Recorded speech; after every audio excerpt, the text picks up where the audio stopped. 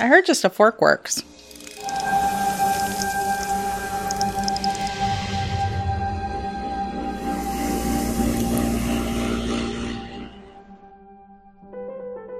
Welcome back.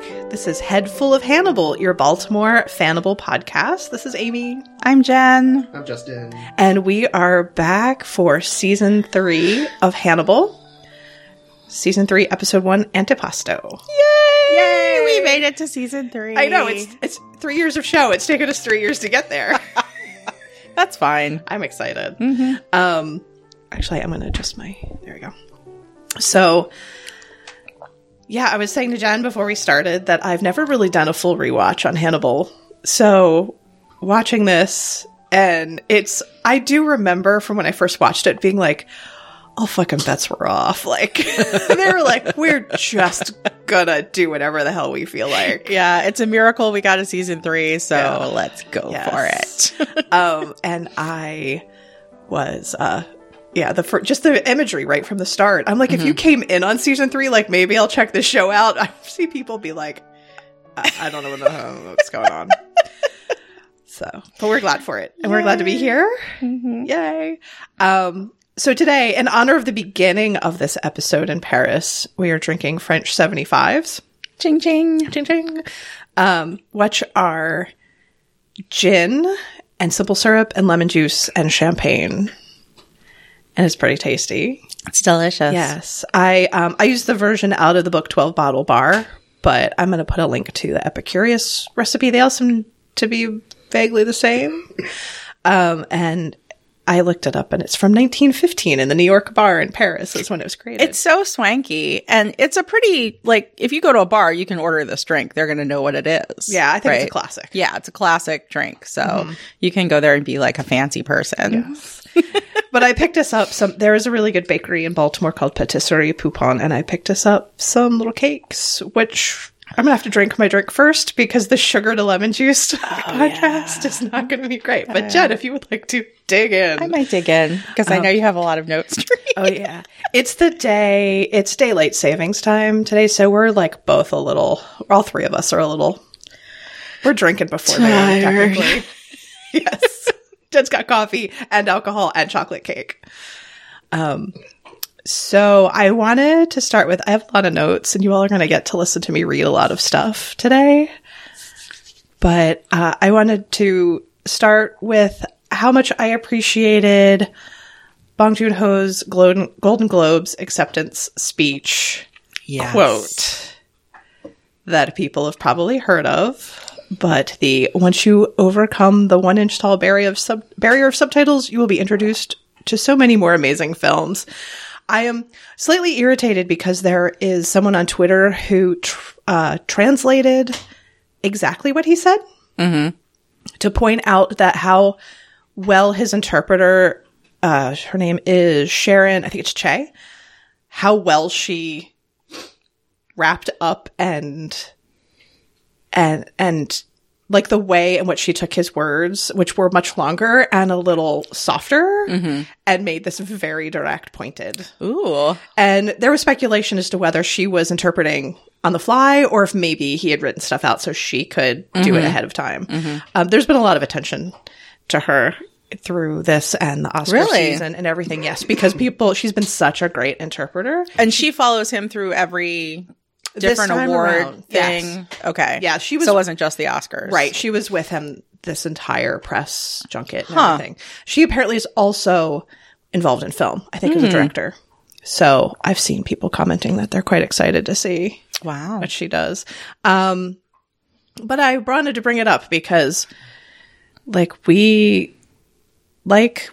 particularly through Hannibal, we've watched a lot of media that Mads has been in that's not in English. Yeah. And it's great when people open themselves up to stuff like that. It is great to use the subtitle option to watch Hannibal. Because Justin watched me last night trying to turn it on because I didn't get something right at the beginning of the episode. I think it was in French, though.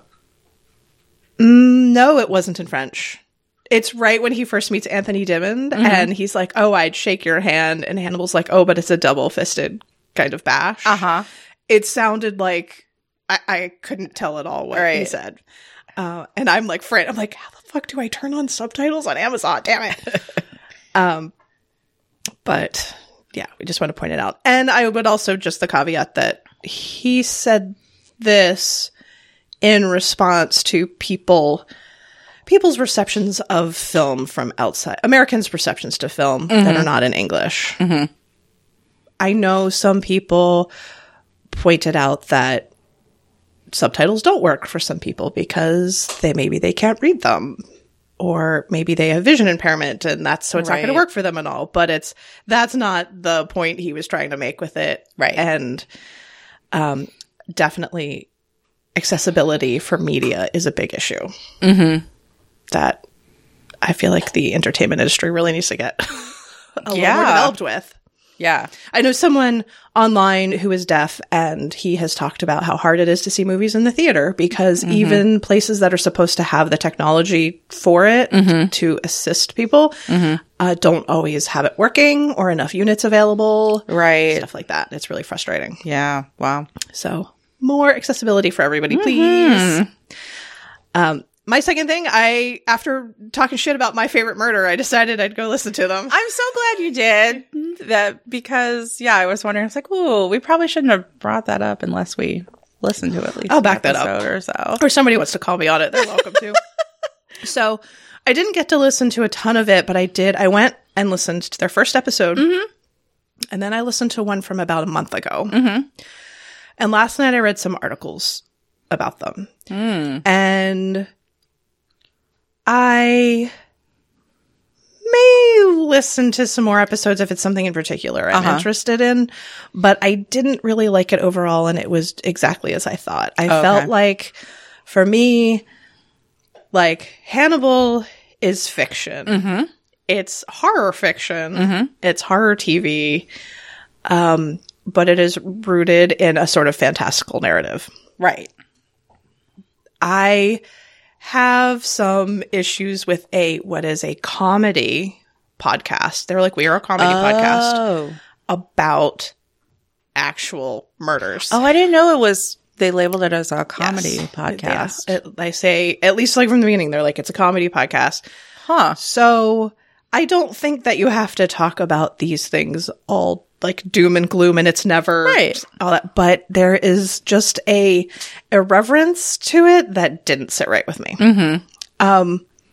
They're listening to the first episode versus a later one. I could see how some of their like flow worked out and all, but there's still a lot of meandering and things I just didn't really like. Yeah. And then some of the articles I read, it was kind of saying the same thing. Like, sometimes they're talking about something really serious, and then suddenly they're talking about like random topics. And Related to this, there's yet another Ted Bundy documentary on Amazon Prime, but it is through the lens of the women that survived it and the families of the women that didn't survive it. And it just goes into it's very much like a feminist interpretation of like how you tell this story. And I watched the first part of it. And it was pretty interesting. I haven't gotten to go back because there's so much TV to watch. yes, But I think there's definitely starting to be some pushback on this kind of stuff. So, well, and they actually ended up mentioning that show in. I listened to the Big Sweater Energy episode because they talk about. I cannot remember the first case that they talk about, but they talk about Tiffany Taylor, who was almost, I mean, she was a victim, but she survived. Khalil Wheeler Weaver. And, he was someone who was obsessed with her, and, she was, working as a sex worker, and they were supposed to meet, and he abducted her and raped her and was going to kill her. And the things that she did, I mean, every time they'd say something, I was like, this woman is amazing. But also I get the impression like this woman is a survivor, not from just him, but like a lot of things. a real Molly Graham. But also like she is a Black woman. She has lived in poverty. She has lived with addiction. All these things that, like, she's not just surviving him. There is a lot of things societally that have been stacked against her. And she, I read an article with her. I mean, she has PTSD. And she went on the stand when he was, like, out in trial about it. And it talks about how she wasn't believed after it happened. Like, he had her handcuffed and all this stuff, and she got away from him. And when she called the cops, they were like, well, we don't believe you because you're a sex worker and a Black woman. And it's like, oh, God. And that story is fascinating to me. And I think that's what we need more of if we're going to talk about these stories is, like, that other side of it, not how intelligent and fabulous Ted Bundy was. And they did bring that up in this episode, which I appreciated. And they talked about that special. And I guess they were saying it was, like, one of the people that they interview, it was the daughter of someone who dated Ted Bundy and has written about it. And they're like, it's like, these women are incredible, like, to talk to them. So, yeah, like I said, I might try maybe listening. I'm very glad because at one point, like, when they, in both of the episodes I listened to, they referred to available audio of, like, phone calls and stuff from victims or people who were calling the police about what was happening or something. And I'm very glad in the 2 episodes that I listened to that they did not play them. I'm like, I don't know if they do at some point, but that is, like, it's just kicks my empathy in too hard, and I just can't, like, I find it very upsetting. Yeah. So that is how I feel about my favorite murder. And that's the word on that. Yeah. Oh, I was going to add that some of the articles I read, I know there's one in Bitch Magazine. They also talked about, the sort of problematic wording they've used and attitudes about some of the topics that they're talking about as white women. That has gotten better. But I also found some Reddit posts where people were kind of calling them out for some various things. So there was that. There's so much media out there that I don't really, if it's something doesn't work for me, I'm like, oh, just moving on to the next thing. Yeah. Yep. Next thing I have is, people have probably seen this, but Gillian Anderson doing the ASMR for sex education. I was like, I agree with any commenter. He's like, so when is she getting a full-time ASMR setup? It was really good. Yeah. It was too short. Between that and this episode we're about to discuss, which is Bedelia heavy, I'm like, oh, we have to do our whole, like, Gillian Anderson episode at some point. I just started laughing because I feel like pronouncing her name, I've never listened to her say it herself. I feel like it's like the GIF versus GIF thing. Like, do you say a soft G or a hard G on her name? How else would you say it? I pronounce everything wrong, so it's probably... I would say Jillian. Jillian? Okay. But it could be with the hard G. I should look her up. I should find a video of her, like, introducing herself. Or I wonder if it changes depending on where she is, because she has, I forgot what it's called, but her accent depends on where she is. Right. Yeah. But yeah, that video is great. Next thing I have is Bruce Goldfarb, who was the executive assistant to the chief medical examiner for the state of Maryland, has written a biography called 18 Tiny Deaths, The Untold Story of Frances Glessner Lee and the Invention of Modern Forensics. She was the person who created the nutshell studies of unexplained deaths.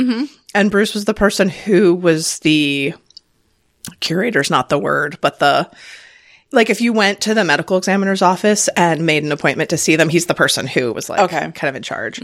So he wrote this. I think it's the first biography. People have written about the nutshell studies, but not about her.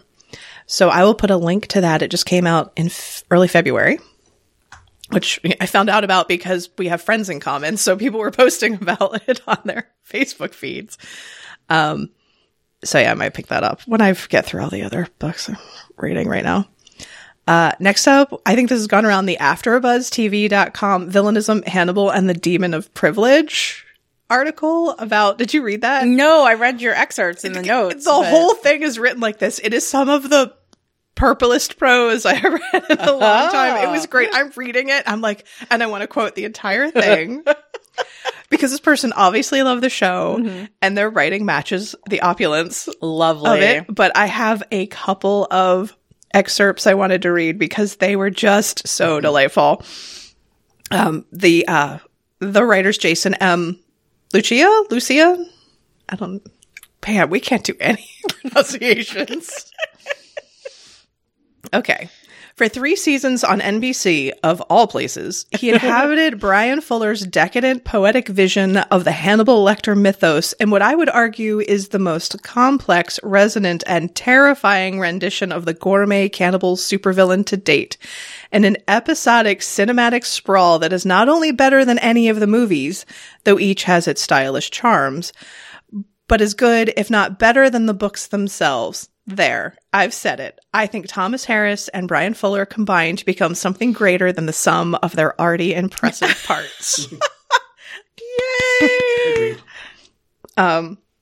The second season unfolds their problematic, mutually aware connection into a grand Guignol soap opera that sets up such pulpy, ridiculous narrative laws, realism yielding always to gorgeous, pretentious, poetic truth that no shark is ever jumped. Which I thought was so appropriate because there are parts when you're like in any other show, you'd be like, fuck this. I love the ridiculous narrative laws. And I felt like this was relevant since we just wrapped up the season 2 finale. The apex predator drops the bloody mic and he's done with y'all, except for his own psychiatrist who seems to be his ambiguously masochistic accomplice and love slave. Hannibal is done with sad boys, sort of. This old money Euro Satan and his girlfriend are running away to Europe. Death behind them and before them. Death above and below. Oh my God, I love it.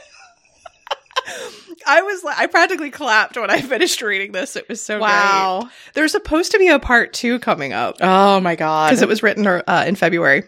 That's fabulous. I was frantically trying to find part 2 and like, where is it? I need to meet. Because part 2 is just going to be season 3. Oh my goodness. I had, since we talked about, I haven't been reading a lot of like Hannibal stuff lately. It's been a lot of The Untamed because a lot of people have like veered into that fandom. I see, familiar names, right? Fics and stuff. I don't think I've, because I started making my links so long ago because it's been a while since we recorded. I'm going to link to a really big fic rec list that was done in January by Dreamwidth user Stultillo Quintia. Yeah. Just pronounce everything Baltimore style. We'll be fine. It'll be great. But I wanted to point out, because we've talked about both Guardian and The Untamed. And the differences, I think, will make you laugh. If you want socialist Torchwood with Chinese characteristics, beautiful male leads making eyes at each other, worldly, sharp-eyed, smart-as-hell 30-somethings in positions of relative responsibility with minions and grad students to worry about who know themselves and their capabilities and prefer to be underestimated. Sleek jackets, ripped jeans, fussily tailored suits with ascots and sleeve garters, a budget of half a shoestring, indifferent writing, a grand cathartically tragic finales, and a mountain of fix it, ignore it fic on AO3, then watch Guardian. If you want the Silmarillion, basically. Beautiful male leads making eyes at each other. Brash, overconfident, smart-as-hell youths raging against injustice perpetrated by authority, followed, after a time jump, by tired 30-somethings trailed by a dozen ducklings trying to catch a murderer so they can clear their names and go home to bed. Flowing robes and swords. Gorgeous locations, silly CGI, great writing, dismal editing. Genocide. But a happy ending. Then watch The Untamed. So, yeah, that was, I was like, that really that sums it up. I'm always confused because without context, I always wonder with Guardian, like, where's Rocket? Oh, when you hear the name. Could totally be in there. Mm. Yeah, the chocolate's good. They're both good. From the internets, from Jillian Anderson herself, my name is pronounced with a soft G, not a hard one. It's Jill like jam, as opposed to gun. So there you go, from herself. Thanks. I can't hear you very well in your mic. I'll fix it in post. Okay. In case anybody can't hear Justin, we have the confirmation. It's a soft G. Personally, I think GIF is a hard G because of graphics, but that's just me. I think it goes either way. Yeah, because it stands for graphic interface something, whatever.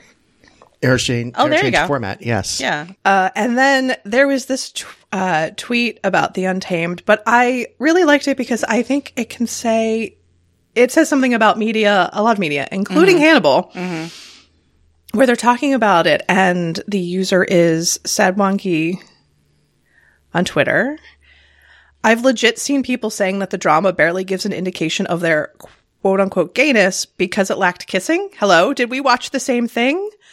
Following tweet, intimacy isn't a concept exclusive to sex. Non-sexual intimacy is just as real and captivating, if not more. The chemistry between the actors bled right through and gave us some of the most intimate moments without them having to do so much as physically touch. Intimacy is about trust. It's about being open and vulnerable in ways that extend far beyond sexual means. It's sharing the most fragile side of you with someone, knowing you'll only ever be met with their acceptance and love. And I was like, well, that sounds familiar. I also delighted in some of the responses. I have not seen the series. I'm not even gay. And yet I can sense the immense gayness radiating from the show the same way you can tell where the sun is in your eyes closed on a summer day.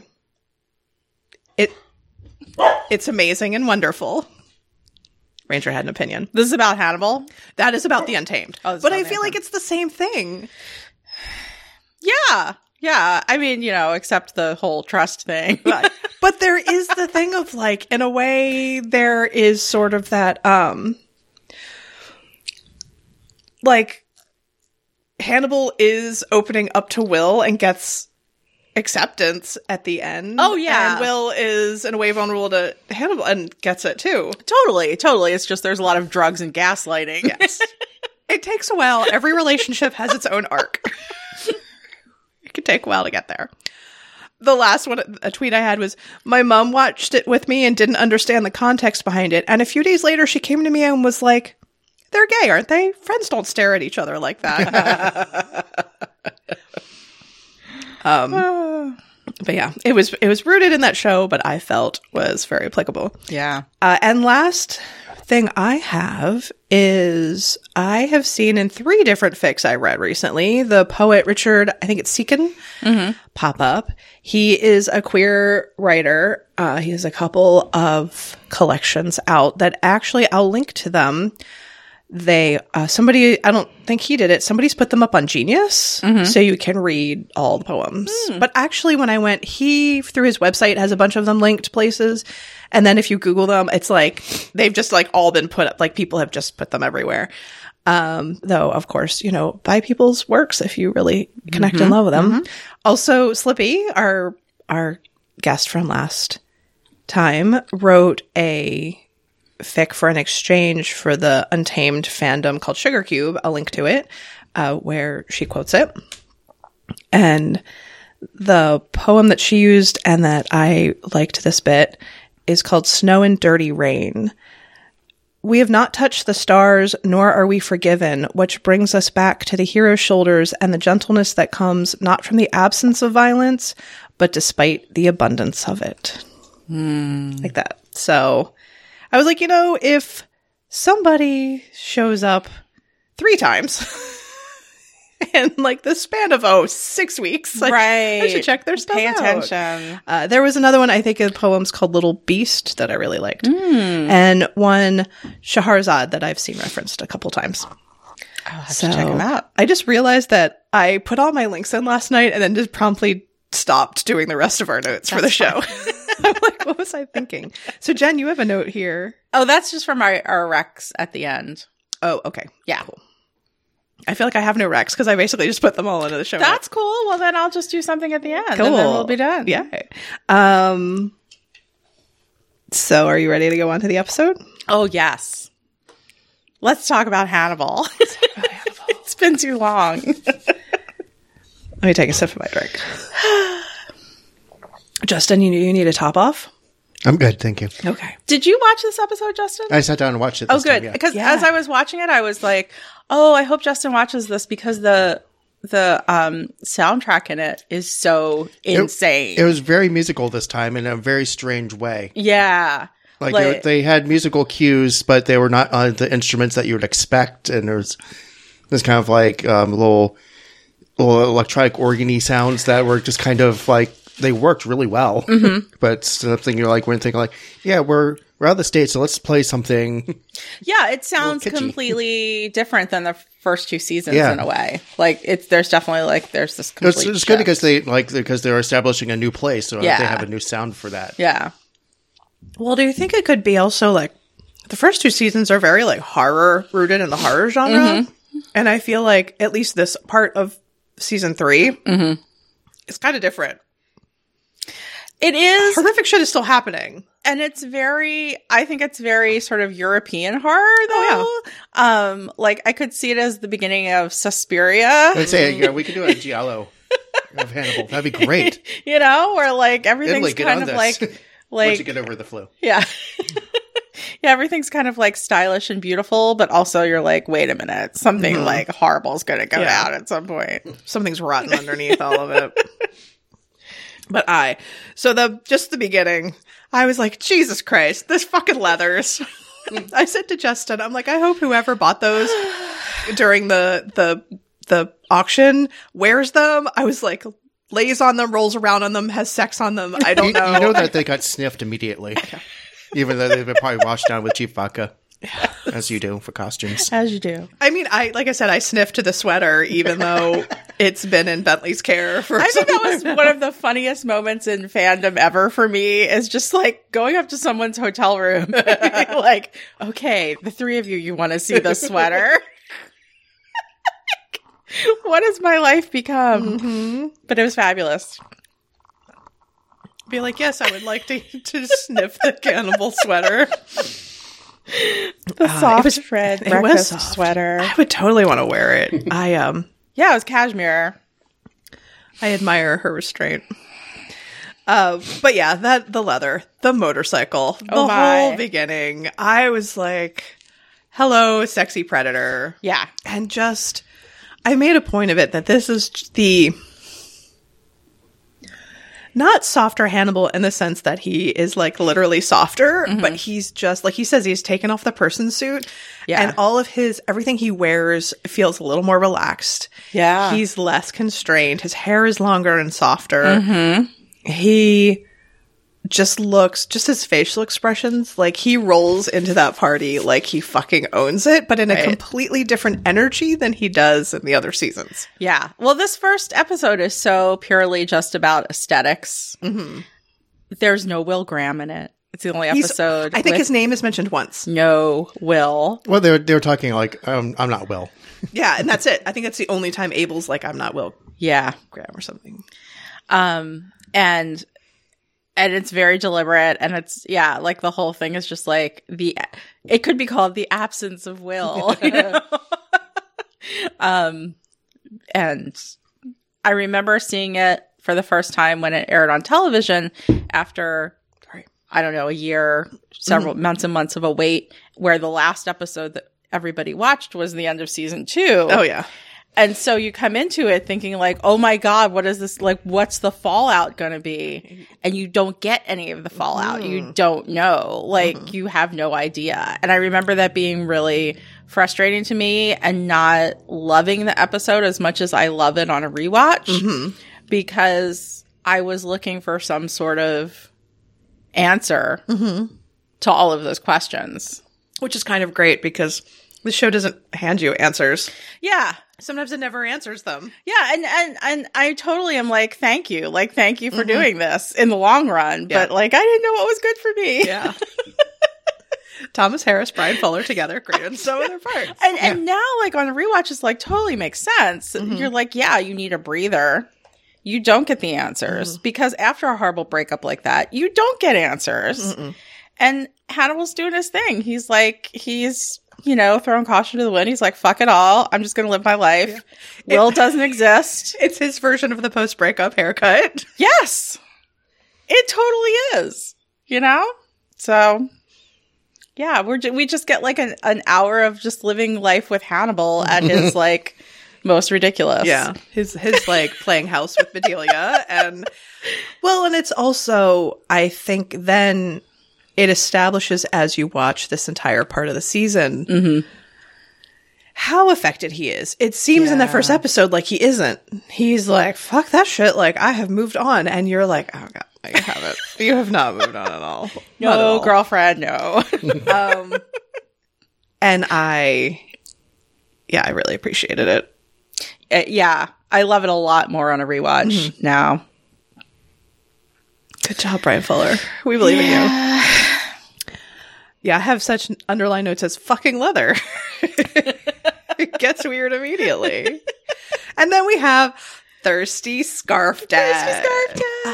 And I was telling Justin, I was like, it's so funny to watch that now, having met the actor who does not at all, at least in the situation we met him in, exude that confidence that character has. No, not at all. I was like, he seemed really introverted, sort of confused, and much younger than they really, I can't remember if I said to Justin, I feel like they upped the gray in his hair or something to give him that sort of look. Or when we met him at the con, maybe his hair was dyed for some sort of, or he was a lot shorter. Yeah. But yeah, he looked a little bit older and more like an academic type. A fucking insufferable, annoying academic. Yeah. But sort of like salty in a way that I could see where Hannibal was like, okay, this will be my Will Graham substitute, maybe. He's sort of like in the running during this episode. The options are not all off the table. For your consideration, Hannibal, here's this guy. Yeah. Yeah. Sorry, I have to eat some cake. Yeah, eat some cake. That one's better than I expected. The strawberry? Yeah, the strawberry is better than the chocolate almost. We're eating an opera tart. I didn't have a name, but it's, I guess, like a white chocolate mousse layered with real thin slices of a vanilla cake and maybe a strawberry jam, and strawberries like embedded through the whole thing. And I'm not usually a white chocolate person. It's not super sweet. I think there's a little almond in there. I think there's a marzipan. Well, it's French, so yeah. It's real good. It was worth leaving my house on a Saturday to drive down there, buy pastries, and then immediately turn around and come back. That's all I did. Thank you for your service. Thank you. I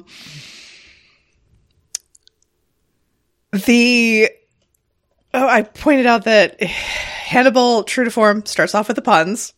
Like, he's got all the stuff. Then Justin was like, wow, look at that champagne.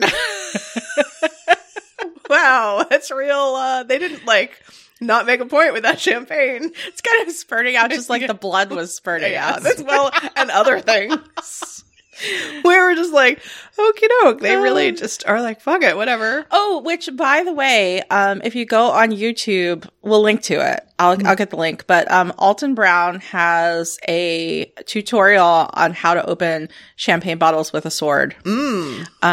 If you ever want to do it yourself. Well, I have swords, many of them. Yeah, because it's totally a thing you can do. I'm going to write down Alton, because I know it's usually, is it like a Scottish thing? I don't know. It's like a military. I feel like it's a military Scottish thing that they do. I don't know. For some reason, I have this picture in my head of a man in a kilt opening a bottle of champagne with a saber. What kind of man? What Kilted. Kilted? Like a Ewan McGregor type, or like sort of, yeah, totally a Ewan McGregor type. I'm writing a note here to myself. Oh, Alton Brown's sword. I've already looked it up. You put it in the did? show notes. Yeah, Yeah. he's got some like very particular pointers about it on how to do it the right way. Because if you just kind of half-ass You ice it, things for 10 minutes. It's a Alton Brown thing. So like there's like 70 steps. Like, 3 of them are a lot of work that make it like 6% easier. Weren't you commenting the other day about me doing something and you were like, Alton Brown makes it much more difficult? That's just my experience with them. I love it because like I need to know the science behind what I'm doing for it to make any sense. Otherwise, it's just kind of meaningless ritual. right? And so like a lot of cooking is just like, you just do that. I'm like, why? I'm like, you just do that. I need to actually read like, oh, you're aerating things, or the acid in the milk mixed with baking soda at this time when it heats up to this degree, and like, oh, now I know I'm doing that. What's the science food people that you read? You would pull recipes. They're the ones you use for your pie crust, I thought.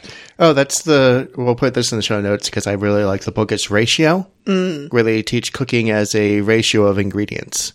Like for making a pie crust, it's 3-2-1. You have 3 parts flour, 2 parts fat, 1 part water. I'd like to point out that Justin makes fucking amazing pie crust. Fucking amazing. And then pie I read crust. Alton Brown's way to do it, which is 6 times more difficult and probably a bit better. I don't know about it. He makes really great pie crust. I have a feeling you probably have a hidden talent for laminated pastry, which is the kind of stuff used in croissants and the Queen Amans and all that, where you fold it and layer it and roll it. In high school, when we did the aptitude tests, I came up as most like a pastry chef, or probably a medical textbook illustrator. I'm not very good at drawing, so probably not that. And least like a cop or a gym teacher. I would agree with all these assessments. It's like astonishingly accurate. I feel everybody I know is least like a cop or a gym teacher. I think I probably know some. I would watch a show that was a pastry cop. There's a secret pastry cop. Pastry cop, yes. The pastry chef is a secret cop. Pastry cop. Who would not watch that? I That'd feel be like amazing. Scott Thompson could star in that. Yeah. Greenwood, let's do this. Brian, are you doing anything right now? pastry cop. Sorry for some reason. It's making me think of Bunnicula with like the celery stalks in it. But maybe not a medical illustrator, but you probably could have been a medical photographer. I've known somebody who did that. Like, I was like, that's real. You do what? He's like, well, I go into like surgeries and stuff and take photos. Oh my God. And speaking of photos, check out our social media. I spent way too much time in the last episode art. Oh. I took like over 100 pictures trying to figure it out. And I realized you sent me the link of you doing the video. You sent me the GIFs of the ketchup, and you sent me a video I can't find. So I'm going to ask you for those again. So we'll repost it, but yeah, there's video of me taking our Funko Pops and spraying ketchup all over them again, all over, and then wiping it up. I had trash bags down. Oh my God! Thank goodness I'm a person who's like, let's always have a backup for what's in the cupboard, because it was a lot of ketchup. It's a lot of ketchup. At the end of the day, I was like, and the notes were like, it's still not bloody enough. No, yeah. It's like, no more, please. So back on track. Anyway, the champagne bottles. The champagne bottles. Oh, Justin, look, it's my first notes to myself that I can't read. Everyone take a drink. I'm going to blame it on the fact that my pen was slowly dying and I had to switch somewhere in here. So there is, when he's waiting for the Dr. Fell, he says bonsoir outside of the party, which I pointed out to Justin is the only word in French that my father taught me. My dad speaks Canadian French as his first language, and I know none of it. And then he's waiting for Dr. Fell at his house, and he says it again, and they close up on his face. And I said it reminded me of those photos the videos when people's cats get real close to the camera and they look real pleased with themselves. He just looks so like, yes, like I am back on track. But sort of like, what's the word I'm thinking of? Reasonably pleasant about the entire thing. Like, obviously, this is the right thing to be doing right now, as it's that close-up focus. Right.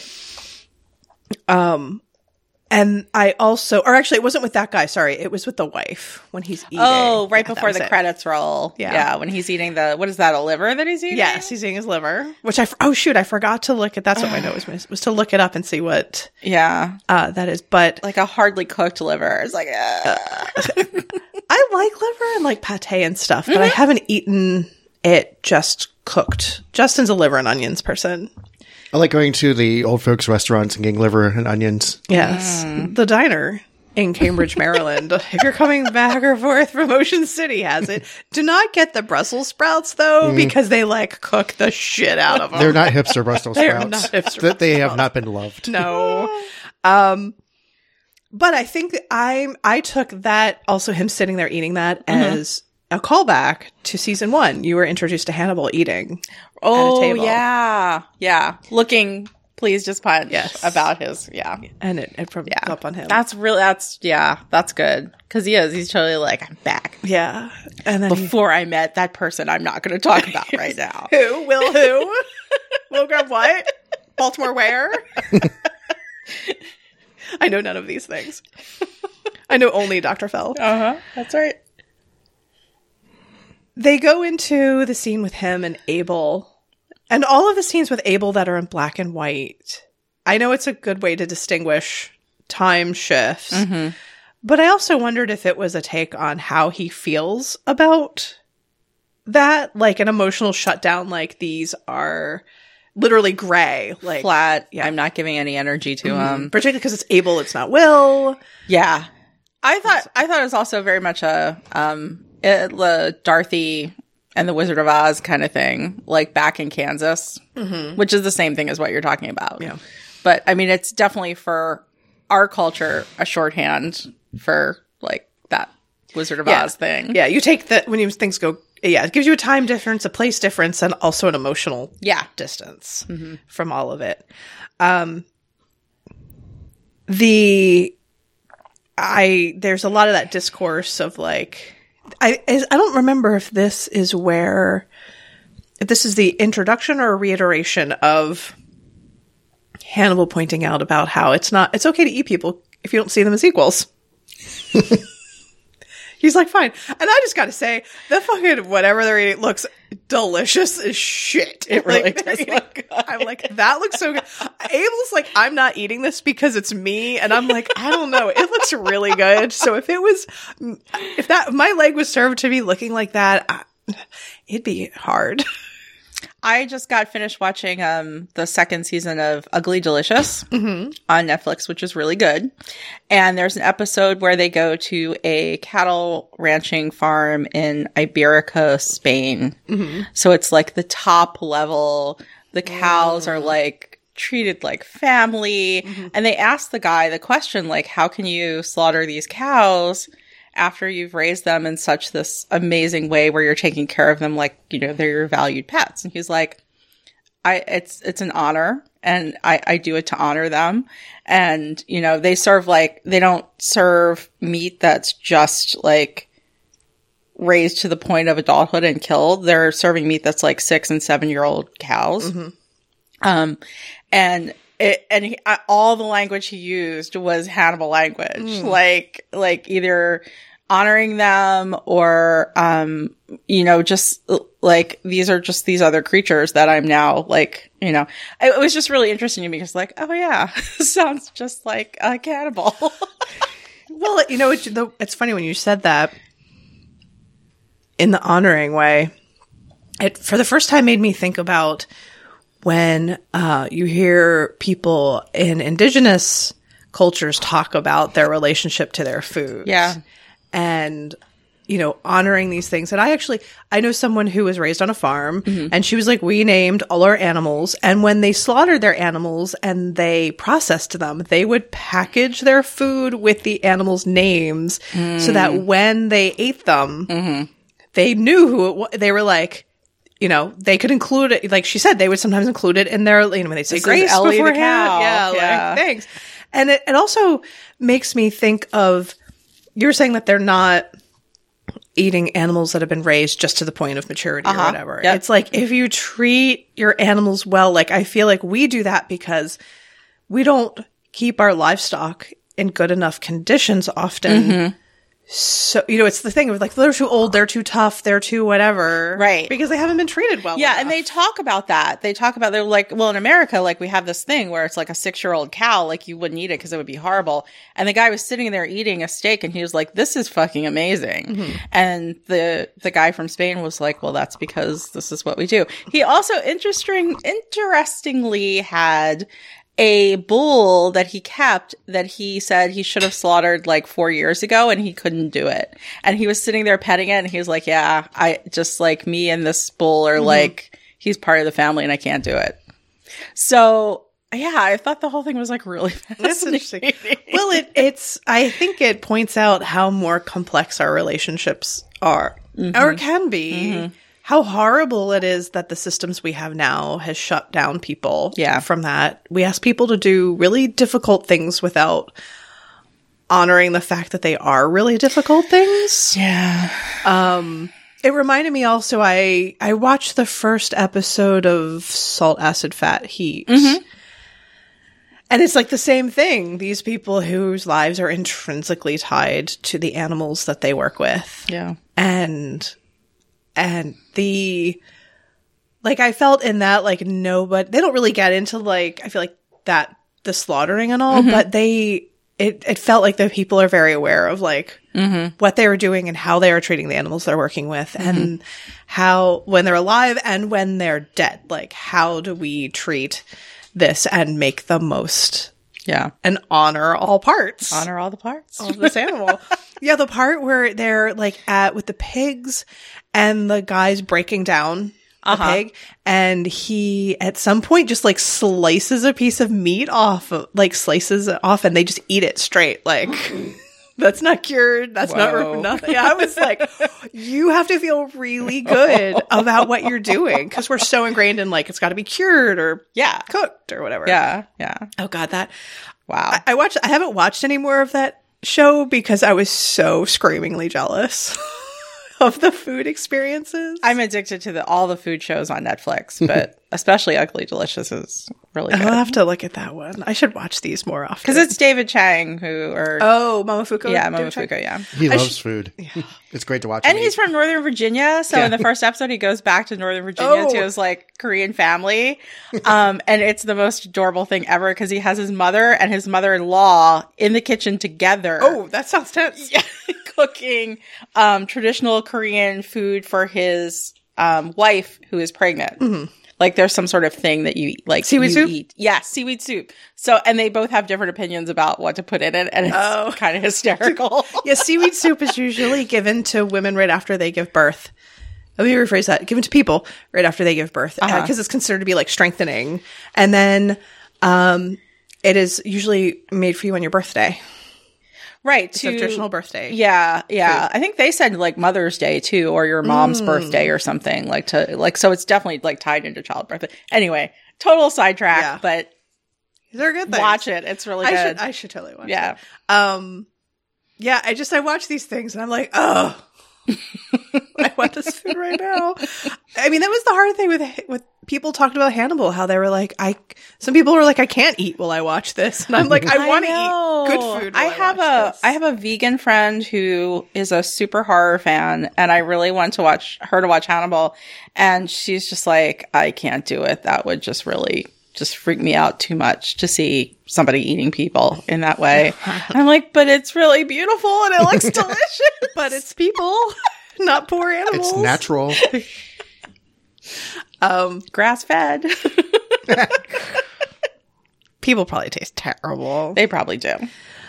Sorry, that was my whole point with the black and white. I can flip my page now. Oh, so then we're back in. It's really, I was confused even though I knew the story for a minute where they like flip to Florence. They don't give you any segue. Oh, between France and Florence. Yeah. Suddenly you're like, right in it with the dancing. And I remember I was telling Justin about the thing that Gillian Anderson was saying, how she was like so into that dress that he was basically like just like her feet were off the floor. Yeah. And they make it look so effortless. She just had the best job ever. I'm sorry. I was at one point, I was like, Yeah. It just had to be fucking You great. wouldn't have to pay me for that. I would probably pay for it. And then we saw the person at the con who had the dress. Mm-hmm. I remember there was the Teeny tiny. Yeah. Teeny tiny dress. And it looked fantastic. Mm-hmm. But yeah, when he dips her, I was like, I'd be so concerned I was going to pop out of the top of that thing. But then there's the jackass, Dr. Sogliato, which I ended up looking it up, and I was wondering if his name was based on this. There is pardon me, I'm drinking Prosecco, so now I'm burpy. Oh, I forgot we had more. Oh, yes, please, top off, because I can't finish that bottle like tonight before it goes flat. I don't know if you want some, Justin, but it's not as sweet as the Prosecco. It's drier. Sure. Thank you. There is the noun soglia, which means threshold. And I was like, was this literally a play on him being a gatekeeper? I'm certain of it because this is like Thomas Harris stuff. Yeah. So yeah, that's totally his MO. And that guy is like not even subtle. He's like, whatever. I guess maybe you think you know Dante, but I don't think you know Dante like the Italians do. Oh, I just wanted to punch his. I mean, and he gets his due later, but yeah. In one of the few scenes in Hannibal that does make me cover my eyes. Him getting it later. Yeah, it's great. And the guy in a mural, like, pulling himself free. Oh. There's like the couple of scenes where I'm like, oh, I can't watch that. Oh, I forgot to look up Dante's first sonnet, but I think that's the whole part about the burning heart. And right. It, so it's the same one that's turned into the opera part later on in Hannibal, the movie. Mm-hmm. And yeah, it's about eating the heart. And you can see Bedelia look at Hannibal like, oh, you're going to fucking eat his heart, aren't you? Like, shut up. Here we go. You are so obvious. She's like, so don't you want to dance? Like, let's go. Mm-hmm. You need to get yourself out of this situation. And I'm like, that guy's opening his mouth and you're like, you fucking moron. You are signing your own death sentence. Yep. But in a way, haven't we all wanted to do that to some asshole who like mansplains and gatekeeps us? Yep.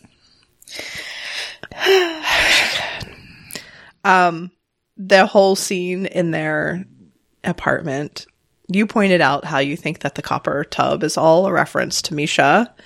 Yeah. Ooh, yeah. Yeah, totally. Which is so fabulous that Brian Fuller can do that kind of stuff. Justin pointed out how he was totally fascinated with Gillian Anderson's like musculature and everything and all of this. Yes, it's very fascinating. I need to study this. Closely. In detail. I agree. But I took the whole scene of her in the bathtub also to be a parallel to Alana's scene in the finale. Oh, yeah. You know, I just noticed on this rewatch, like, the water goes really dark and you can't see her when she goes under. Mm-hmm.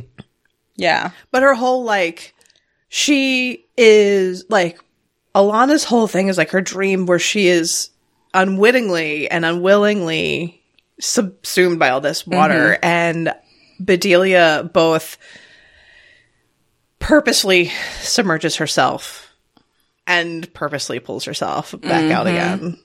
Like that, I took it as a parallel. I don't know if it was or not, but no, I think so. I also want that tub. Yeah, I want that tub in that apartment. Yes, I want all of it now. Our life is unfair. We need all of these things.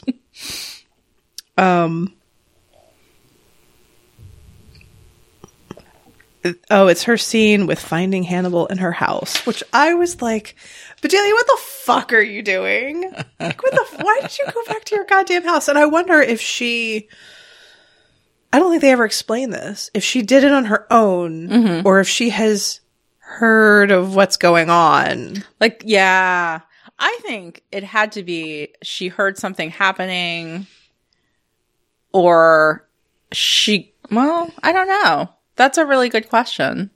Because it appears like it's the same night. Yeah. Oh, yeah. He's washing Will's blood off. Sad boys. So, yeah. Washing that man right out of his hair. And she and she comes in. Oh yeah, sorry. This is the episode of all the like very particular like shots of the gun and the wine, the towel. Justin, I just heard Justin laugh behind me on the couch. It's hysterical. But I will say I think Mads is very handsome, but also so nice to see a like older fit. Yes, fit, but older body on screen. We're so used to the like young, over-muscled, waxed, tan. Well, he is tan, but it was just like, yeah, it was very nice. yeah, it's a very fit dad bod. A++. Thanks. But just the whole like when she comes in. I was wondering if she guessed he would be there, if she knew he was there, why she was coming back. That's never really explained, I don't think. Yeah, you're right. It's not. I don't know. And she seems to sort of just give herself over to the whole situation. She's like, well, here's, like, she has the gun, but you're like, oh, Bedelia, you're never going to fucking use that gun. Yeah. You just like to look tough. So, yeah. But I mean, it was worth it for the shower. That is a goddamn beautiful scene. Yes. Anyway, Bedelia's shopping. Right. To kind of try and tip off somebody that something's going on. I can't remember from the books, one way they track Hannibal is through his shopping receipts, right? Yeah. Yes. Yeah. So I think what they're doing in the show is saying that it wasn't just Hannibal forgetting that they might track him through his taste, but that Bedelia's hoping that they're going to track him through his taste because she orders the same thing every time. Yeah. And I wondered her motivation because I get the impression at first that she's kind of fully on board with whatever's going on. With Hannibal. And it's only really towards the end of the episode that I got the impression that she's like, oh, fuck, I'm in over my head. Yeah, well, I mean, she said she's really curious about what will happen. So I think curiosity kind of leads her into this. And then she says, like, right before she goes under in the bathtub, that she still feels like she's in control. I forget what the line is, but she's like, yeah, I still feel like I'm in control of this situation for myself. But then she like dips under in the bathtub and clearly like she's fooling herself. Yes. Yeah. So it's like her kind of descent into like, oh my God. She's literally in over her head. Yeah. Yeah. Yeah, it was... I was trying to see the point. Like, you see the scene, there's these mirrored scenes of her shopping. And there's the one where she very deliberately looks at the camera. And I was trying to feel out, like, when she decided, like what her shift was to be like, I need to get somebody. And also, like, is she trying to get help? Or is it more like she's also curious, like, I'm curious what Hannibal's going to do, but I'm curious what's going to happen if... I think there's like, in this episode is very much a Bedelia episode in a number of ways. And I think through the whole thing, there's a bunch of like, oh shit moments for her that get worse and worse and worse. And when Anthony Dimmon shows up... Did he just show up? He might be at our door. Did Anthony Dimmon own a dog? Hey, bud. Come here. Yeah, when Anthony Dimmon shows up, I think she sees right away what's going on with that. And, like, is this going to be, like, the new Will Graham? Is Hannibal grooming this guy? Because he seems like he's kind of okay with very strange situations. And then when he finally is, like, okay with the fact that clearly Hannibal's masquerading as this guy he used to know, and he's chill with that, I think that's when Bedelia's like, I'm getting the fuck out of here. This is a game I do not want to play. Yeah. So, yeah, this whole episode is about her getting more and more scared that she's gotten in too far. Well, it's also the contrast with Will, where Will, like, gets in deeper and deeper and deeper and deeper and never steps out. Will never is like, fuck this game, fuck that. Like, because Will Graham could take the pain. Will Graham is the pain. But yeah, Bedelia very much has like a point where she's like, I'm done with this. Yep. And the dinner party, where I pointed out to Justin, I was like, the way she eats those oysters is fucking disgusting. I was thinking of you as I was rewatching. It's like, oh, Amy hates this part. I have eaten raw oysters and will probably eat them in the future. Like, eaten them, a lot of them. And the way she, like, it's like she puts them in her mouth like she doesn't want to eat them, and she sort of holds them there. And I'm like, that looks so gross. Also, humans can't eat acorns unless they're prepared properly. Oh. They talk about, I think you have to leach the tannins out of them. I think in native foods and cuisines, they are used as a flour, but I think you have to soak them in something. And I'm going to try to remember to look this up. Okay. But I don't think you can just like eat an acorn like it's a nut. Well, I'm sure Hannibal prepared them properly. Yeah. It's not going to just throw some raw acorns on a plate. But the, the whole, the way she, it's so gross. Yeah, and she probably is just like, I am aware that I'm eating things that make me taste good, and I don't know what that's going to be about later on. But I don't want to eat meat because God knows who I'm eating. Yeah. So I'm like, you have the credit card. Go buy yourself some fucking lunch, lady. Run down to McDonald's.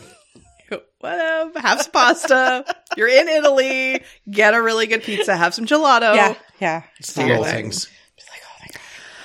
But the whole thing, like, oh God.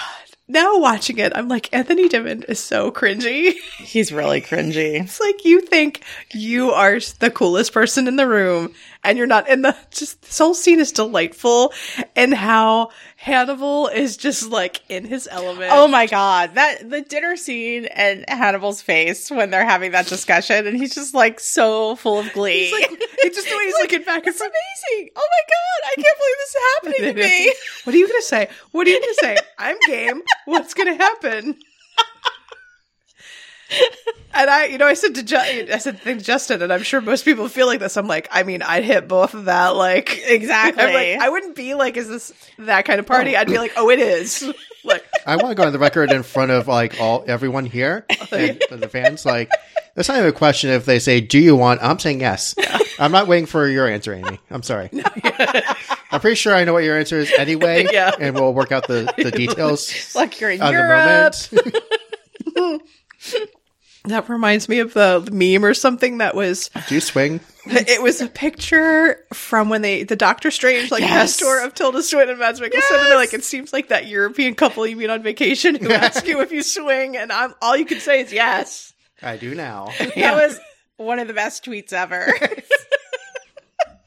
It's like, and it's the same thing. I'd be like, it's not do I, but how quickly can we get down to it?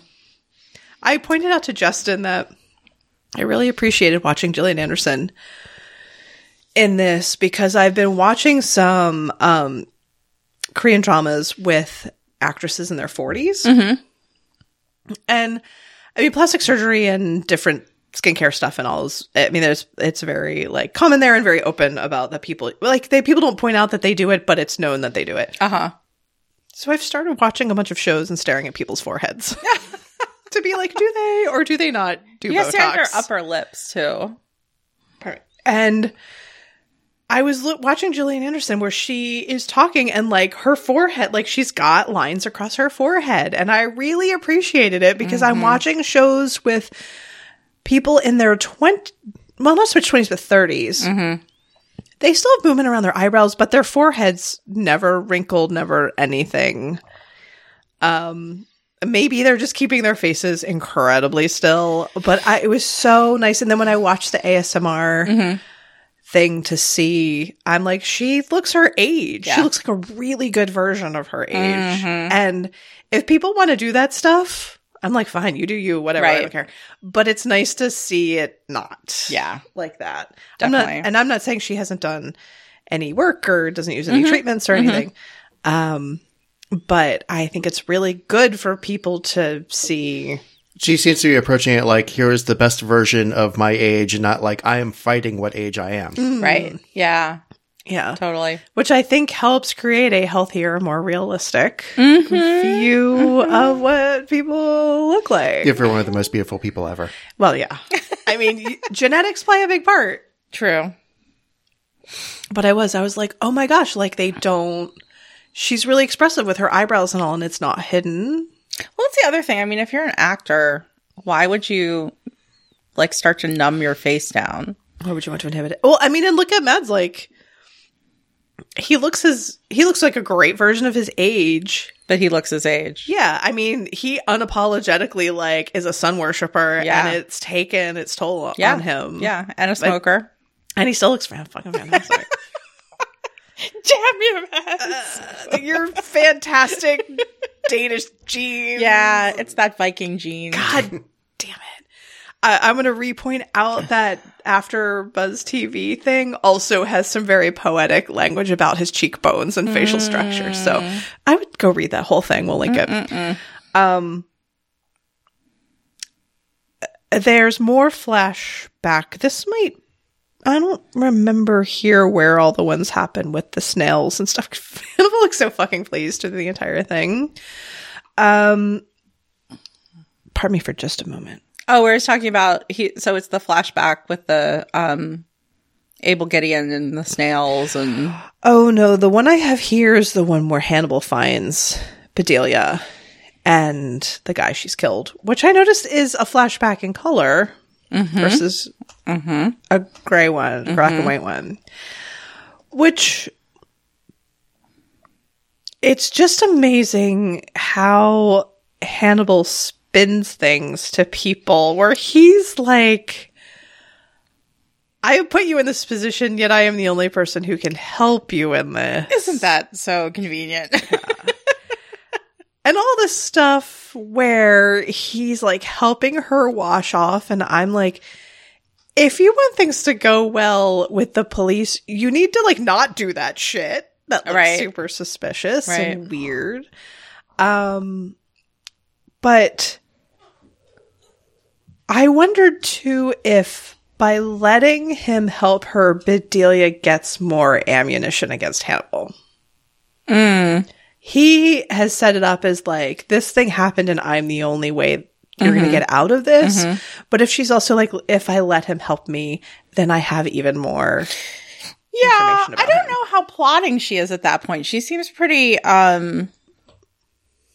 desperate and pretty like in her trauma when he finds her. So I don't know how like plotting she can be when he's doing that. Well, it also sets up a contrast to Will where like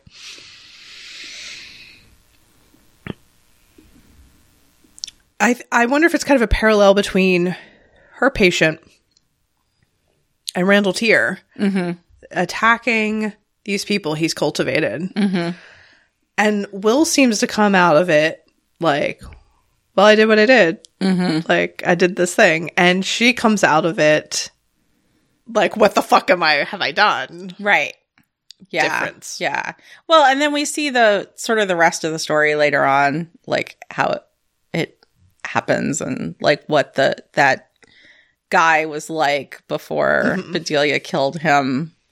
And that guy's much different than the Randall Tier, Will Graham thing is much different than the I can't think of the I don't remember his name. Guy's name, but her patient and her, because that whole situation is about what she says later on to Will about seeing that hurt bird and wanting to crush it. I mean, that's what she does. And Hannibal knows that's her thing. Yeah. You know, like he knows if I put this guy in her office and he completely freaks out and has a panic attack, she's going to crush him. Yeah. And I think that's probably the part of her that we have to do a whole Bedelia episode, but I think that's probably the part of her that she wants nobody to see. So. Do you think it's because she feels like she wants to be above that? Yeah, I think she wants to be in control. I mean, she wants to be in control, even though she puts herself in situations where she's definitely not in control. She always wants to be in control, or she wants to be in control by being removed from whatever's happening. So that's why he's talking about that like observer participate thing. She's like, I'm just observing. I am the psychiatrist that is sitting here not engaging with you in any way. And I think, you know, Hannibal knows her button. Yeah. He knows what button to push, which is she can't stand to watch something helpless without like going in there and like, right? That's her thing. He's such a bitch. But a great bitch. Next up, the Dante lecture, which I took as like a very point thing at Bedelia. It's obviously foreshadowing for what comes later with Potsy, but so much of like the traitor. And all that stuff. I mean, also like, and Will, like, I mean, it's kind of thing like, look what I did to somebody else. Look what I can do to you. Like, don't go against me. Like, no wonder she gets the hell out of there. Between Dimon showing up and being kind of cool with it all, and then him talking about being a traitor, I'd be like, I'm leaving. Yes, goodbye. She doesn't do it very. I mean, I'm sorry. If I was in that position, I would. To peace out in the middle of his lecture and you know he's going to notice it. Right. I'm like, you got to roll out at a different time. Yeah. He's at the office. You're like, I'm going to go shopping. Yeah. Except you just leave. And you leave all your shit and you don't take you just go. It wasn't very thought out. No, it wasn't very thought out at all. And then Anthony shows up, takes it supposedly in stride, thinks he's so cool with the whole thing. You know what it kind of reminded me of was like people who, like, when you ever read this stuff about someone who's like gets involved with like really shady characters like drug dealers or something like that, and they think they're totally cool and they're hip with everything, and they're just not. Like, you're like, no. It's like that episode of the IT Crowd. I have not seen that. But What? No, I have never watched the IT Crowd. Oh my God, Amy. Sorry. There's this great episode where they get involved with guys who are into sports. I know nothing about sports. Right. Well, they don't either. There's this app that tells them how to talk about sports with guys who are into sports. And so they use the app and they end up becoming involved in this whole like group of like sports people. And then the whole thing ends in this like crazy like Bank robbery caper. Thank you. It's really and funny. that's why I won't deal with sports. Right, exactly. I respect the bank. You really, really should watch it. So I'm smart for not being involved with sports or bank robbery. It leads to bank robbery every time. It leads to bank robbery. In a bad way. Yeah, right. Not in an anarchist kind of cool way. No. Not the Robin Hood way. They're- No. I don't know what the dog wants from you. He likes me. The dog likes me best, but you're a close second.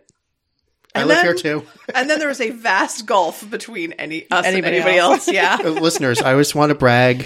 Ranger did not bark at Jen when she came in today. Yeah, that's true. He just did Major sort of step. like a welcome thing. Yeah, he barked that somebody was at the door, and then he was pawing at the door for us to open it. That's great. And then there was Jen, and there was much excitement. Yay! and treats. Go So Ranger. proud. Only 2.5 years later. Ranger wins the Will Graham Dog Award of the month. Yes. Oh, man, we should have totally made that a part of the podcast. The Good Dog, the Will Graham Good Dog Award. Will Graham Good Dog Award. Write it down. We should take submissions, and then we'll, like, at the end, when we finish up, people submit your good dogs. Yes. What's please. the hashtag for this? Will Graham Good Dog Awards. Yeah. Yeah. The Will Graham Good Dog Awards. Hannibal's bestest buddies. Exactly. Something like that. Just to let you all know, our dog's always going to win. Aw. Well, I mean, He could be like the board. us. Yeah, like Yeah, that oh, makes yeah, the decision. yeah. We're not saying that we're not biased. yeah. I mean, our dog's not objectively the best. But like 13 out of 10 every time. Yeah, we do love him. He's doing pretty good. He's the dog we didn't know we needed. We're the people who probably did the best for him. With Anthony, that whole conversation about breaking on the wheel and twisting and all of that, I was like, what a great foreshadowing for what actually fucking happens to him. Right. Like, Anthony. Yeah. You're so fucking cool. You're Just a goddamn. And yeah, it's funny because I think he means it more in like, I'm up for anything kind of way. Yeah. And I was like, I bet you aren't. And then, just goes in the whole observing, participate. I mean, this is like where my empathy kicks in when he like hits him with the bust, which I forgot what it was. Was it a phrenology bust or something like that? No, I don't think it was. I'm sure there was a point to it. Yeah. And Anthony's like dragging himself across, Trying to get to the door. Yeah. And I'm just like, oh my God. Like, all I can do is project myself into his situation. What would it feel like to be there? That is so fucked up. Well, these people have this pseudo-intellectual conversation over you. They're so fucked up. Yes. And then Hannibal breaks his neck, which points out how controlled he was with Mason, where he can do the same thing yet leave Mason alive versus when he can kill somebody doing that. Right. Because anatomy, I guess.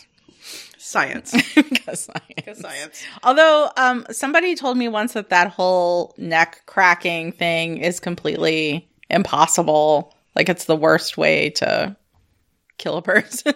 Because it doesn't actually kill them? Yeah, it's like very ineffective, and you can't really get a person who knew her Krav Maga told me that. So, I don't know. So you will disable somebody, but you will not necessarily kill them. Yeah. Yeah, you hurt them really bad, but there are more efficient ways to kill a person with your hands. I guess I'm thinking that the whole thing is like... Go for it, Jen. I am. Jen's eating the white chocolate dipped strawberry. I guess it's the sort of thing of like, you really have to, I mean, if you damage somebody's spinal cord, you are affecting their body, but you like probably really have to take it out in order to affect things like their heart and lungs. And like, it seems like if you break, I don't know, maybe I should look it up. Except then it's going to lead me down like a very uncomfortable, like medical stuff. Why need are a you medical Googling expert. this? Does anybody want to be our on-call medical expert? Oh, we met a medical expert at the Fanable Fest. Oh, the doctor? Yeah, the And doctor. the soon-to-be doctor. She said she would be on the podcast. Oh, yeah. Let's do that. Where Look does it she on. live? Canada. You sound like you sound like the Avenue Q song about my girlfriend in Canada. Alberta. Well, I have a friend from Alberta. So. Yeah, we do have a friend from Alberta, Canada. Breaking necks is actually one of the best for Foley sound effects. You get the good crunching, multiple crunching sounds. Well, and it's very I- dramatic. Yeah, I it couldn't is. find it, but like the quick, easy way to do that is just crunching a water ball. You gotta go, And it gives a very like decisive physical. yeah, and then it's done. Right. Yeah. I had to demonstrate. Poor Scarf Dad. Poor Scarf Dad. I forgot he has become such a, I mean, he's become such a fandom staple that I forgot that he's in a single episode. One episode, which explains why when the actor came to the con, he was just like, this was like I just went and filmed this episode and was done, and now I'm here 4 years later. I'm what now? People are doing Who? I'm doing what with who? What? Well, because I got him to sign my Your Three of Yeah, Swords with the heart on Yeah. his card, and he didn't get it. And I tried to explain it to him, and I don't think he got it. He's like, I'm just an actor. I would like to point out a very well-spoken hot actor. Yeah, he's very a good tall. guy. Yeah, and very much like the sort of introverted, always carries a book with him kind of. He was cutie holding pie. on to that glass of wine like it was going to save him. But I guess it's the thing, like, I would think that if you went to something and by the end of the weekend, he had totally loosened up. Yeah. And I wonder if it's a thing where, like, I would think it would be flattering to realize that you're like, I showed up for a day's work and did my best job that I could, and to realize it made a huge impact on people. Yeah. Like, that it really served the story. Yeah. I don't think that would be a great thing to Yeah, realize. he was totally chill about it at the end of it all. Yeah. But yeah, I'm sure it was sort of confusing. And then the Three of Hearts, I looked up and read just in the exhaustive list of meanings. Or I say Three of Hearts, but Three of Swords. tarot card, which, to sum up, heartbreak, unhappiness, sorrow, sadness, period of difficulty or hardship. And there you go. Yeah. Like, couldn't be. I mean, I feel like it's one of those moments where you don't have to know the meaning behind the thing to understand what the thing symbolizes, totally. but it is a great way, like, to see it and know it. Yeah. To be like, here is the broken heart, and that it is re-emphasized. It's a very, so when you're working with tarot, if you're really talking about deep emotion, usually you're talking about the cups, the suit of cups, which hold water and emotion and all that stuff. I think it's interesting that we're talking about the swords, because it's more about that, like, what's in your head and what you're battling with and what you're really, really, like, what's really in front of you. Like an intellectual versus emotional? Yes. Yeah. And I think that's an interesting choice to be like, Swords are air? yeah. So it's like, in a way, is it almost like him putting out his thoughts about the whole situation versus really delving into his feelings about it in a way, or marrying the I think two so. of I mean, them? that's how I would interpret it, is that it's the story he's telling himself in his head about the relationship rather than the actual emotions underneath of it. And it's like the being dramatic. It's like doing that is like the passive aggressive Facebook post of breakups. You're like, well, you know, when people do blah, blah, blah, it's really hard on the people in their life. As of versus like contacting the person Like, you had a problem with and being like, we need to hash out the shit that happened. Yeah. Yeah. I mean, we're not seeing Hannibal like break down in tears and stuff, but Hannibal needs a different therapist. He needs a therapist, but a different one than the one that he well, had. he told her, he was like, you should have gotten me another therapist. Not just dropped me. Yeah, she did. She just dumped him and then never like. That's not ethical. I feel like most therapists should be like, I can't help you. You need to I find like someone that they should recognize, like, it's not ethical. I'm not able to treat this patient, but you know, I'm so interested in this I'm gonna- patient and I want to see what happens. I'll go to Europe with you. personal interest of,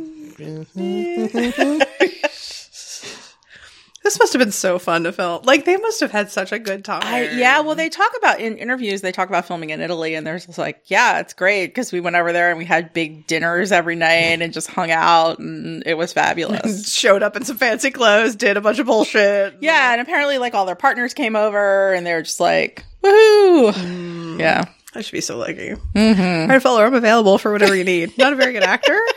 I can run errands. something. I can give people coffee. I can make the coffee for them. I'll do it. So, yeah, I think that was the end of that episode. A little breather. we missed the whole snails. Oh, the snails. Oh, the snail part? Yeah, I feel like the snail part was sort of like a precursor to the whole part in Lithuania. Like, I feel like, I guess the snail part didn't really speak to me. Really? I enjoyed Abel Gideon's role in the whole thing because he's kind of the only person in this episode that's like, Shit together. this is bullshit. You're just fooling yourself. And yeah, because he says, like, wouldn't you rather be eating dinner with Will Graham? And I can't wait until you're the one, you know? Yeah. So, Well, the whole thing when he's sitting there with, he's like tapping Oh, yeah. the fork Doing on the the fork. thing, and I'm like, and Hannibal doesn't say anything, which is like, Hannibal doesn't say anything, and halfway through that, I'm the one who's like, will you fucking stop? It's like a kid. He's like a kid at a meal. You're like, just stop doing that annoying shit. totally. But you know, his role through the whole series has been kind of to play Hannibal's id, or shorthand, the movie version of Hannibal, to Maz's Hannibal. And so, yeah, it's just like more of that stuff. It's like, meh. Yeah. I want to be with Will.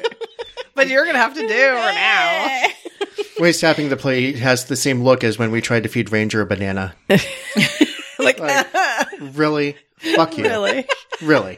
Come on. I'll take it, but I'm not gonna like it. Yeah. And when he like stopped, he's like, stop. I felt like the parts with Abel, like they were fine, but they were there to underline other parts of the story. I guess I just didn't find them super compelling. Even I love Eddie Izzard, and I love seeing him, and I love how his just doneness with the whole situation. I just love comedians doing serious roles because they hit it so hard. Yeah. Because they're just like, they've studied the economy of gesture, and like they do everything with like this precision. There's like, damn. Yeah. He's and speaking of, has he done anything recently? Has he been active? Didn't he have a tour last year? Maybe. Like a stand-up? Maybe I don't. Was pay the very last good attention. thing I think he's done. I haven't really been following his stuff too much. I should look up. Yeah. Because I do like it. And I'm glad that he did this show. Like, it makes me... Oh, yeah. Yep. So, yeah, I think that was it. I'm looking forward to the rest of the season. Oh, my God. I love this season so much. so much. It's crazy. It's off the rails. It is, like... It is, like, I remember...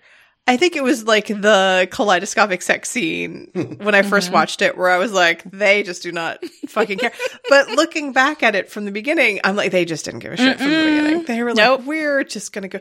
And the whole thing, like, I don't know how much the apartment that Bedelia and Hannibal have, like, what was set versus what was yeah, it's hard to in tell. person. It's just so, like, you think Hannibal's house is a lot, and then you see that apartment and you're like, oh, Jesus Christ. This is a fucking lot.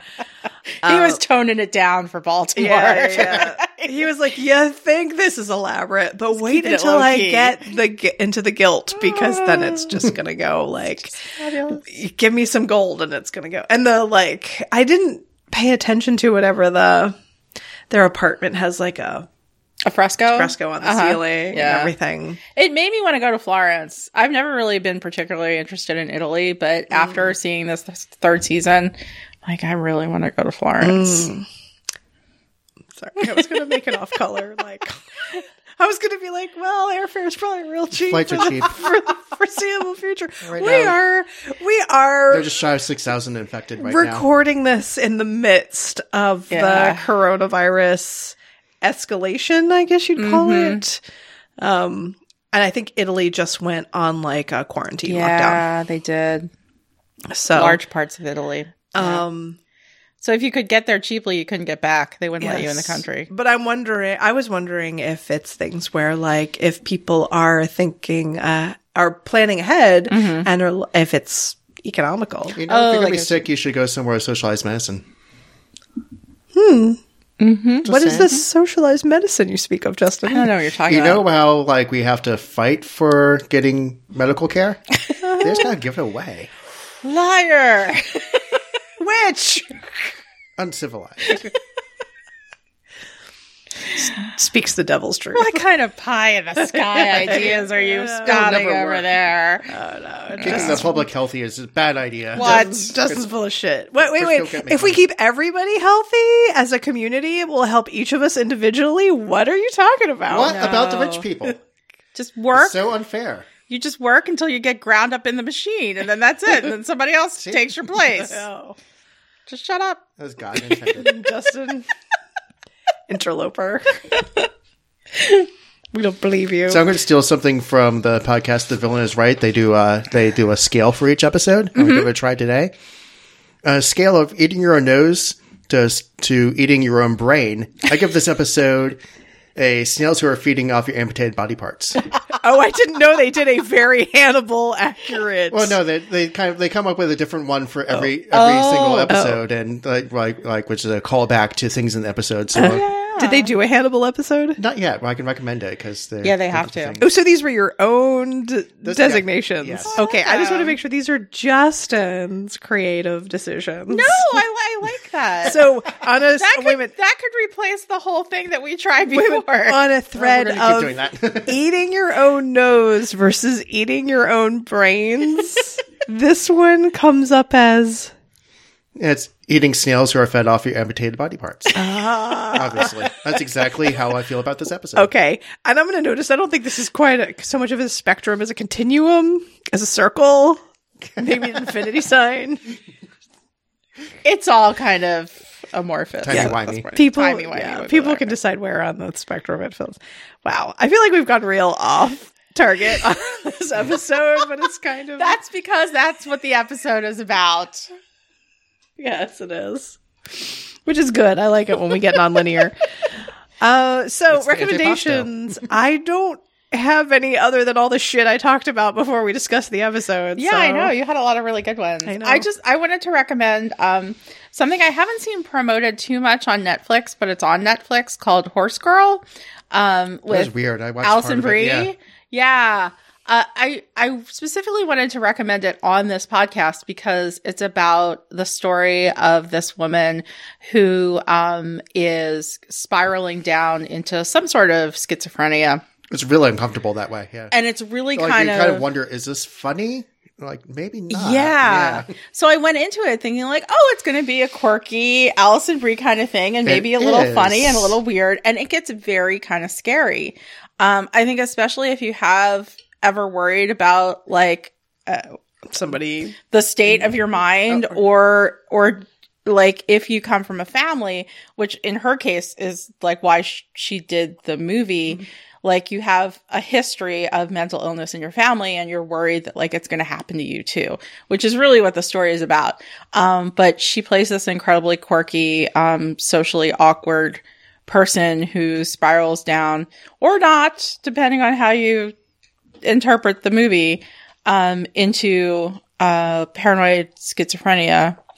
And I thought it was really well done and really creepy. And I don't even know if they meant it to be as creepy as it was. But yeah, check it out. Good times. Oh, yeah. All my recommendations came before. Is there anything? I've got a quick one. I figured like there's so many true crime podcasts and there's like so many Dungeons and Dragons podcasts. You might as well just pick one. It doesn't really quite matter which one. But for the true crime one, I recommend Dark Poutine. It's out of Canada, obviously. I love it. It's good because the guys actually they do get really upset about a lot of the material that they're talking about and have to stop occasionally. Oh, wow. So they treat it with respect and it's a lot of stuff that you haven't heard as much of because it's Canada. Or you've heard like kind of an outline of it because like they run out of true crime in America occasionally. But it's stories that you're not as familiar with. Their delivery, their research is just really good. Yeah, I think that's a criteria I sometimes have for some of the podcasts like that, where I want more than I'm going to pull from a Wikipedia entry. I'm like, I want them to like aggregate the sources. You want well-researched stuff. Yeah, and I don't think it has to be an academic level of research, but more than like I pulled up the Wikipedia entry. And then they come in with a perspective on it too. That's good. Yeah, and I take not just like reciting facts. I want to know your interpretation of the facts. So thanks, Justin. Maybe I'll check that out. True crime stuff is really like, it's weird. When I worked at Borders, I actually shelved the true crime section. So I would look at a lot of the stuff and I read some of it.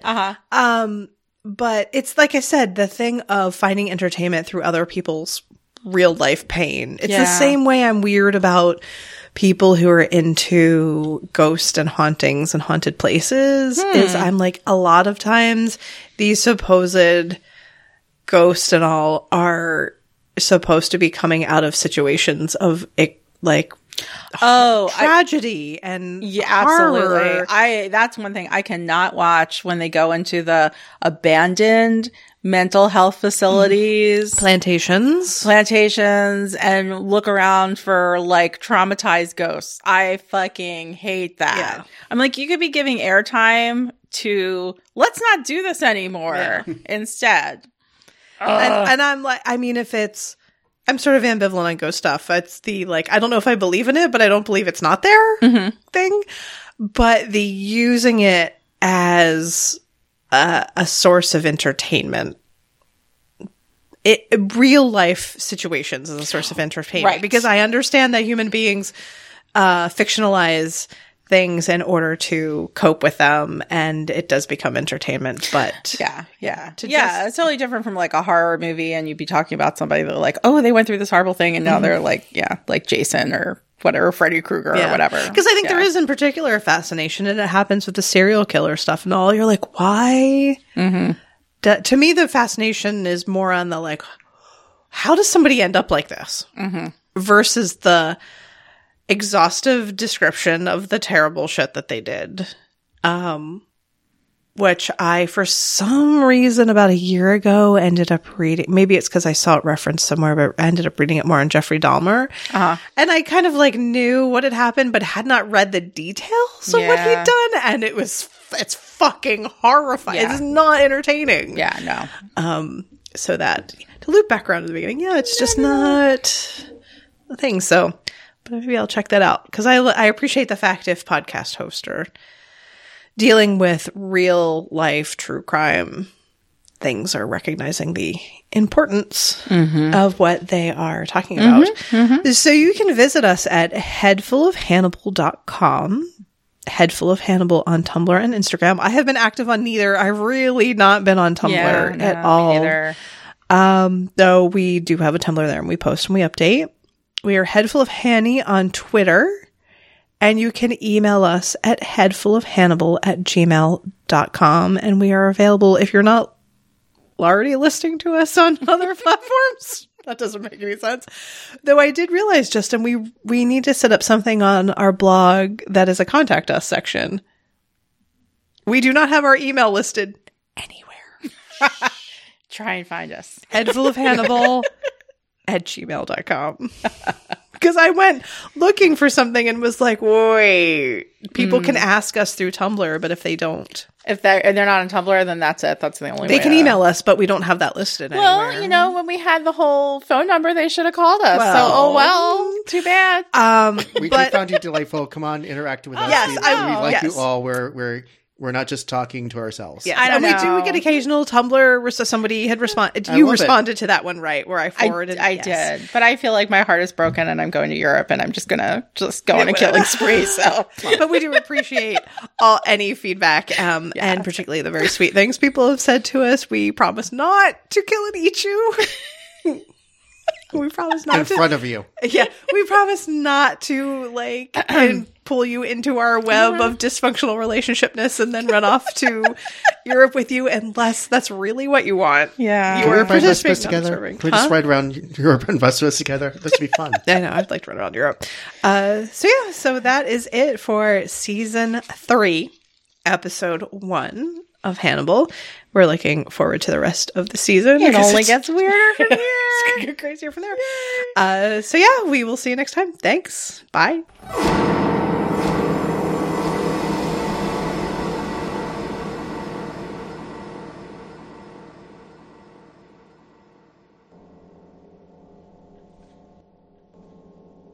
ASMR. Oh, we forgot.